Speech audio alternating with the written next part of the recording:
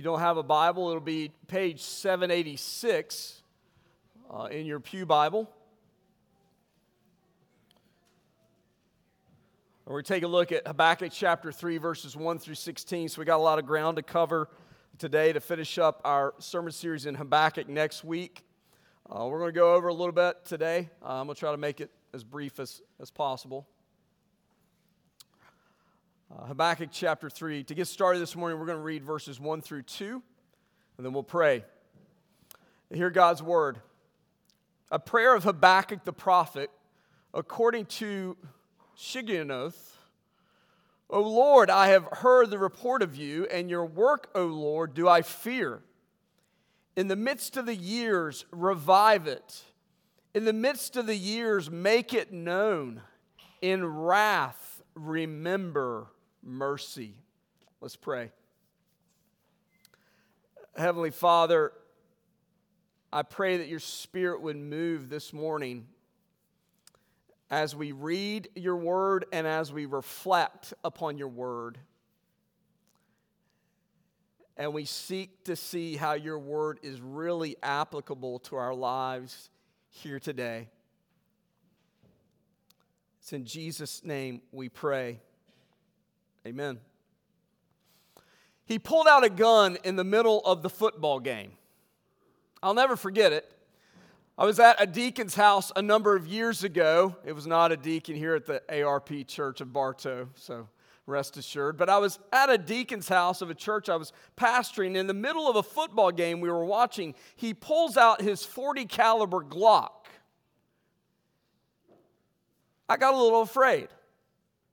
I didn't know what he was going to do with that. I didn't know what was going to happen next. I didn't know if he was angry at the football game, he was going to shoot at the television. I didn't know if I had said something to offend him, he was going to shoot me. I didn't think that was his character, but quickly he popped the clip out and he made sure the gun was clear, and then he handed it to me. And he proceeded to hand me several guns that he had all within his reach that I was oblivious to when I walked into his house. As he began to piddle with the guns, I began to pray. Oh Lord, don't let him do anything stupid. And oh Lord, don't let anyone get injured. In Jesus' name, amen. That was what caused me anxiety that day. Since that time, there have been a number of things in my life that has caused me anxiety. What about you today? What stirs anxiety in your gut and in your throat? Is it the fear of the unknown? Is it the fear of maybe not knowing whether or not your job is secure? Is it your health? Maybe it's your children or your family. What causes you anxiety today? Is it the fear of the unknown? Or is it the fear of the known? You know that your job is on the line. You know that company is getting ready to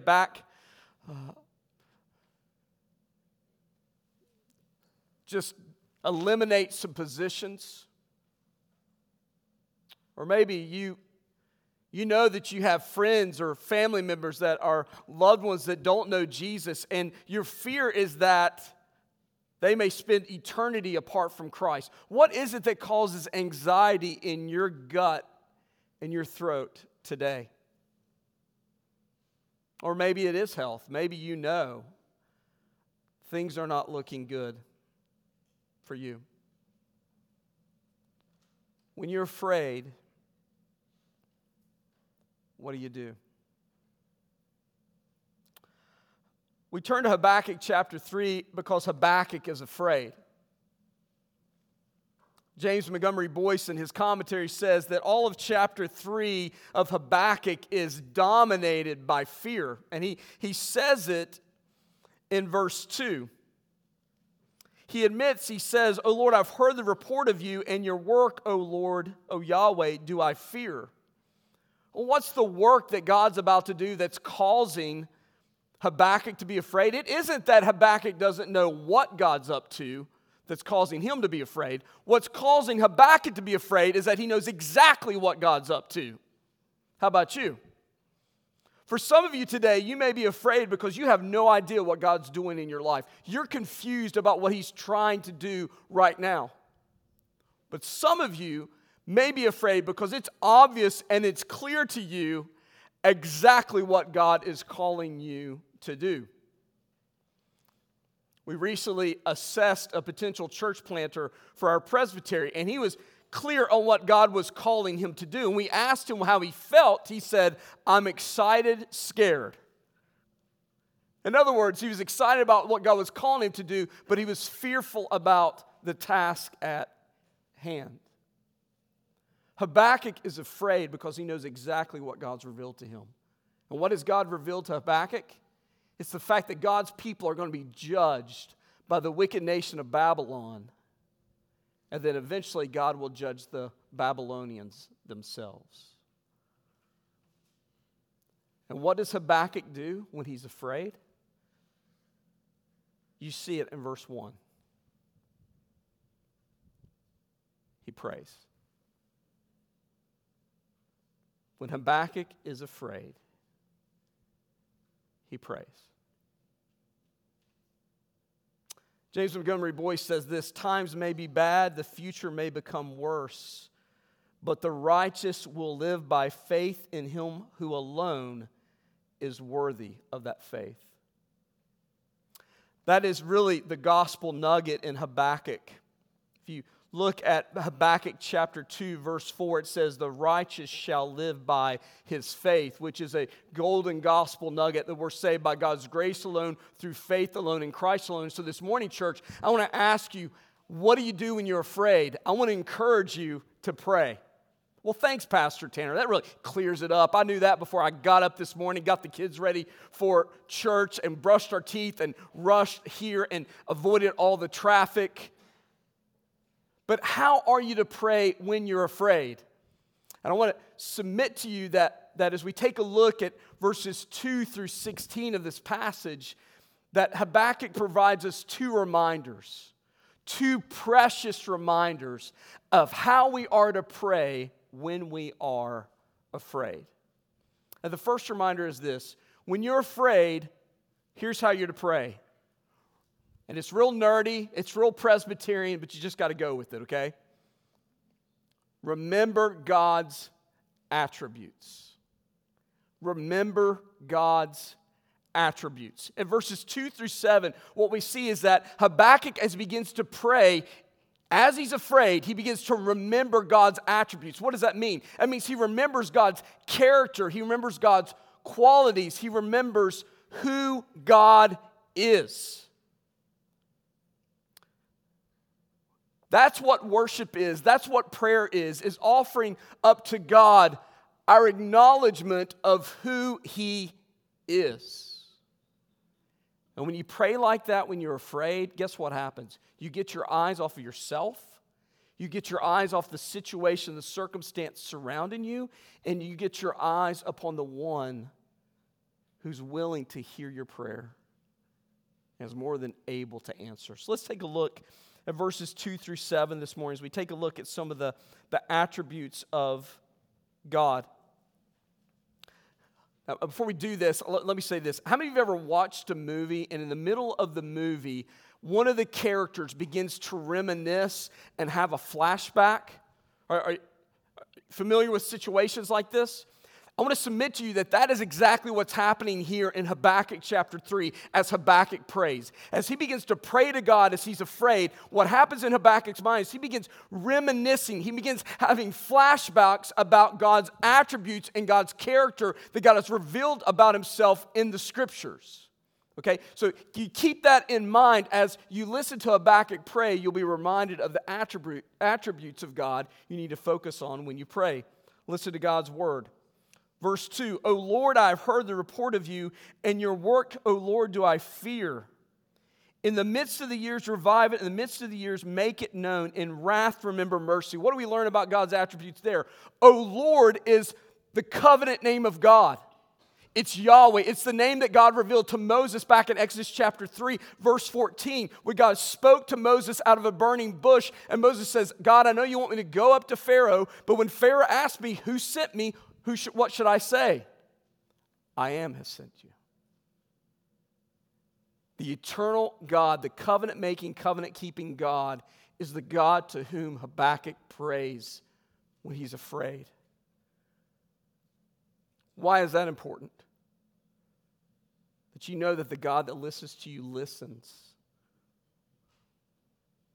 leaning into you with a desire to keep the promise He has made to you. That He will never leave you, He will never forsake you. And He's a just God. It says there in verse 2, in wrath, remember mercy. That's the summary of this whole prayer. We really could just preach on verse 2 this morning. I'm not, but we could. That God is a just God. And how does Habakkuk know that God is just? Because God is not going to ignore His own people of Judah that have disobeyed Him, because God's going to judge them. He's going to punish them with the wicked Babylonians. But how else is God just? God's going to prove His justice in that He's not going to allow the wicked Babylonians to go unscathed either, that eventually God will punish them as well. But what else do we see here about God's character, God's attributes? That He's merciful. That He's merciful. Then in verse 3, it goes back to Mount Sinai as God came from Teman and the Holy One from Mount Paran, another name for Mount Sinai, when God appears to His people and gives them the 10 Commandments. What do we remember about God? That God is the Holy One that's transcendent, that's above us, but yet is near us. Why is that important to remember about God as you pray when you're afraid? It's very important for you to be reminded of this fact that there is someone far greater you need to be afraid of than your enemies or the people that are causing you harm. When you fear God, you have no one or nothing else to fear. As the scriptures say elsewhere, the fear of the Lord is the beginning of wisdom. And then notice how it talks about God's radiance and His glory and His omnipotent power. When it says, hearkening back to the Exodus and God's appearing to His people on Mount Sinai, verses 4 and 5, His brightness was like the light rays flashed from His hand, and there He veiled His power. But before Him went pestilence, and plague followed at His heels, remembering all the plagues that God used to deliver His people from slavery and bondage in Egypt. Why is it important to remember that God is omnipotent, that He's all-powerful? Because when you're afraid, you need to know. You need to be reminded of the fact that there's one who's far greater than the situation or circumstance you are facing. And then my favorite part of this passage is verse 6. It says, talking about God's sovereignty, it says, He stood and measured the earth and looked and He shook the nations. And then the eternal mountains were scattered. The everlasting hills sank low. His were the everlasting ways. In other words, God reminds Habakkuk, and Habakkuk is reminded of God's sovereignty, that although the mountains may look like they are immovable and unshakable, only God is the one who is eternal, immovable, unshakable, and in control. So what happens when Habakkuk prays and he's afraid? He remembers God's attributes. He remembers who God is. That He's the Holy One, that He's just, that He's merciful, that He's all-powerful, He's sovereign, He's in control.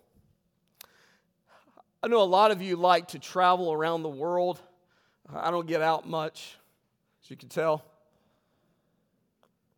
How many of you have ever heard of this pub? Oh, you're going to kind of tell on yourself if you have. We won't say that you actually went in there and had a beverage. How many of you have ever heard of the pub named St. George and the Dragon? Anybody? Anybody ever heard of, okay, St. George and the Dragon? Jay Cass. Have you ever been there? No, okay, no. Well, I'm told that there's a pub named St. George and the Dragon, and that it's in this old, picturesque English village. And I'm told this is a true story, that there was a homeless man that was making his way down the streets of this old picturesque English village, and he was hungry, and he wanted something to eat. And so he saw the name of this pub, St. George and the Dragon.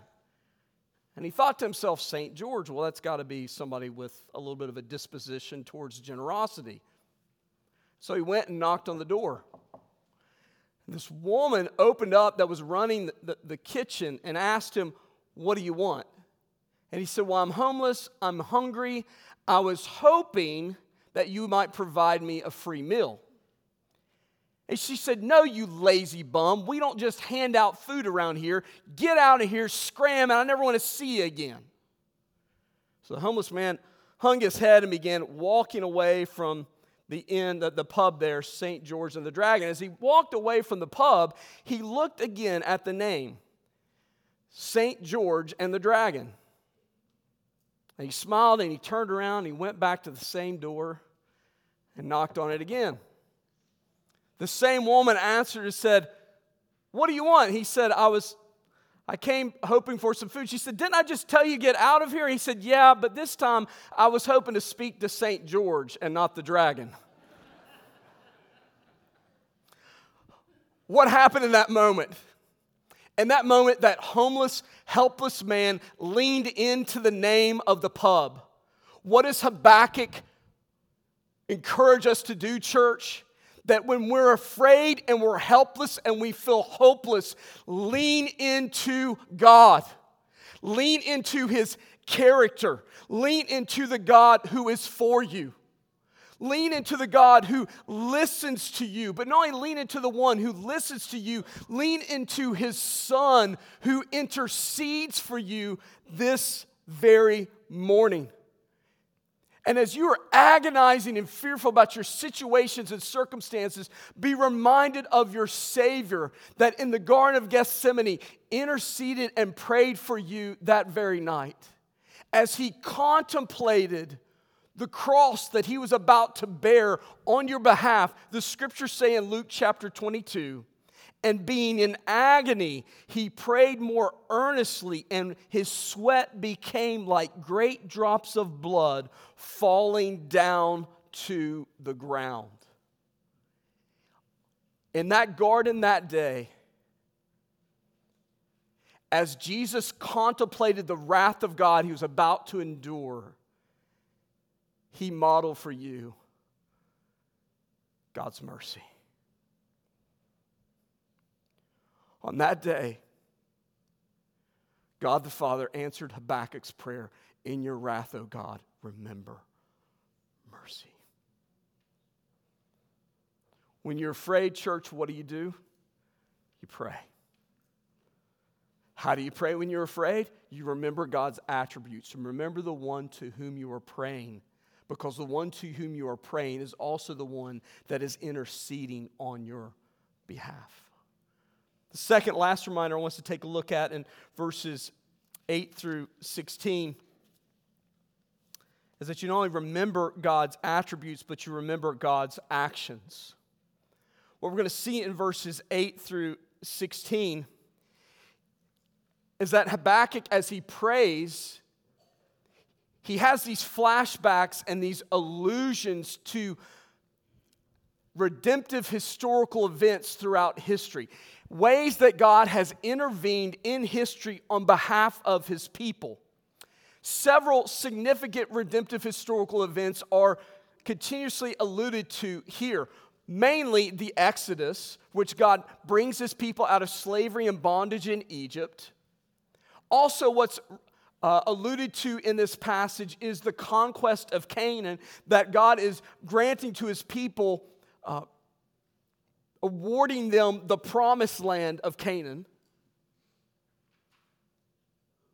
And then also what's alluded to here is just the fact that God is our divine warrior that goes out on behalf of His people and intervenes for them. And what's so painful for Habakkuk as we read through these verses is this. Is that Habakkuk knows that the same God that has been mighty to deliver His people, the one who's been the defender and the deliverer of his people, is about to turn his wrath and his justice upon his people and discipline them for their disobedience. So I'm going to read just verses 8 through 15, and I want you to just be hopefully overwhelmed by the overall image of these allusions. Verse 8, he asks God, I think it's a humorous question, was your wrath against the rivers, O Lord? Was your anger against the rivers or your indignation against the sea when you rode on your horses and on your chariot of salvation? In other words, when you split the Red Sea in two, when you split the Jordan in two, when you allowed your people to go over into the promised land, or you allowed your people to go over on dry land, were you angry at the sea? What's the answer? No. But it was rather a picture of God's action, his redemptive historical action in delivering his people. And then see God as the divine warrior in verse 9. You stripped the sheath from your bow, calling for many arrows. You split the earth with rivers. In other words, God goes out as this divine warrior to protect and defend his people. The mountains saw you and writhed, and the raging waters swept on. The deep gave forth its voice. It lifted its hands on high. And then picturing Joshua in chapter 10, the sun and the moon stood still in their place at the light of your arrows as they sped, at the flash of your glittering spear. Habakkuk is just remembering. He's flashing back. He's reminiscing on all these multiple ways that God has acted in redemptive history to save his people, to deliver his people, to act on their behalf. And as he prays, as he's afraid, he remembers God's actions. Why is that significant? Because if God has done it before, he can do it again.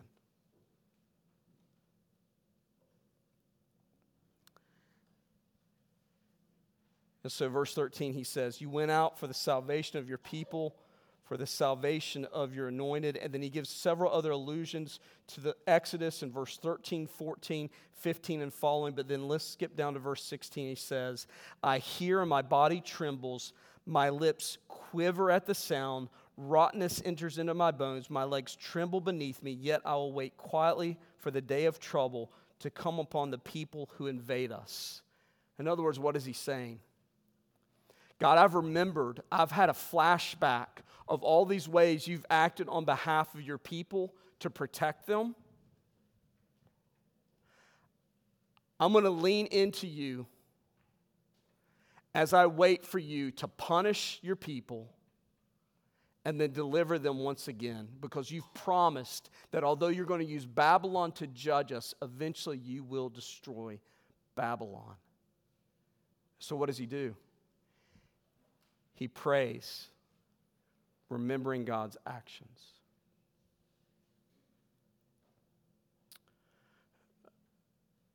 There's an old television reporter that's dead and gone now, I do believe. His name's Phil Donahue. How many of you remember Phil Donahue?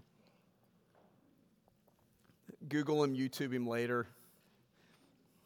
He's a bitter old man, but I'm not sure about his faith. I know for a while he was agnostic. Don't know where he was before he died. But Phil Donahue tells a story about a West Virginia preacher he encountered. I'm kind of partial to stories about West Virginia preachers.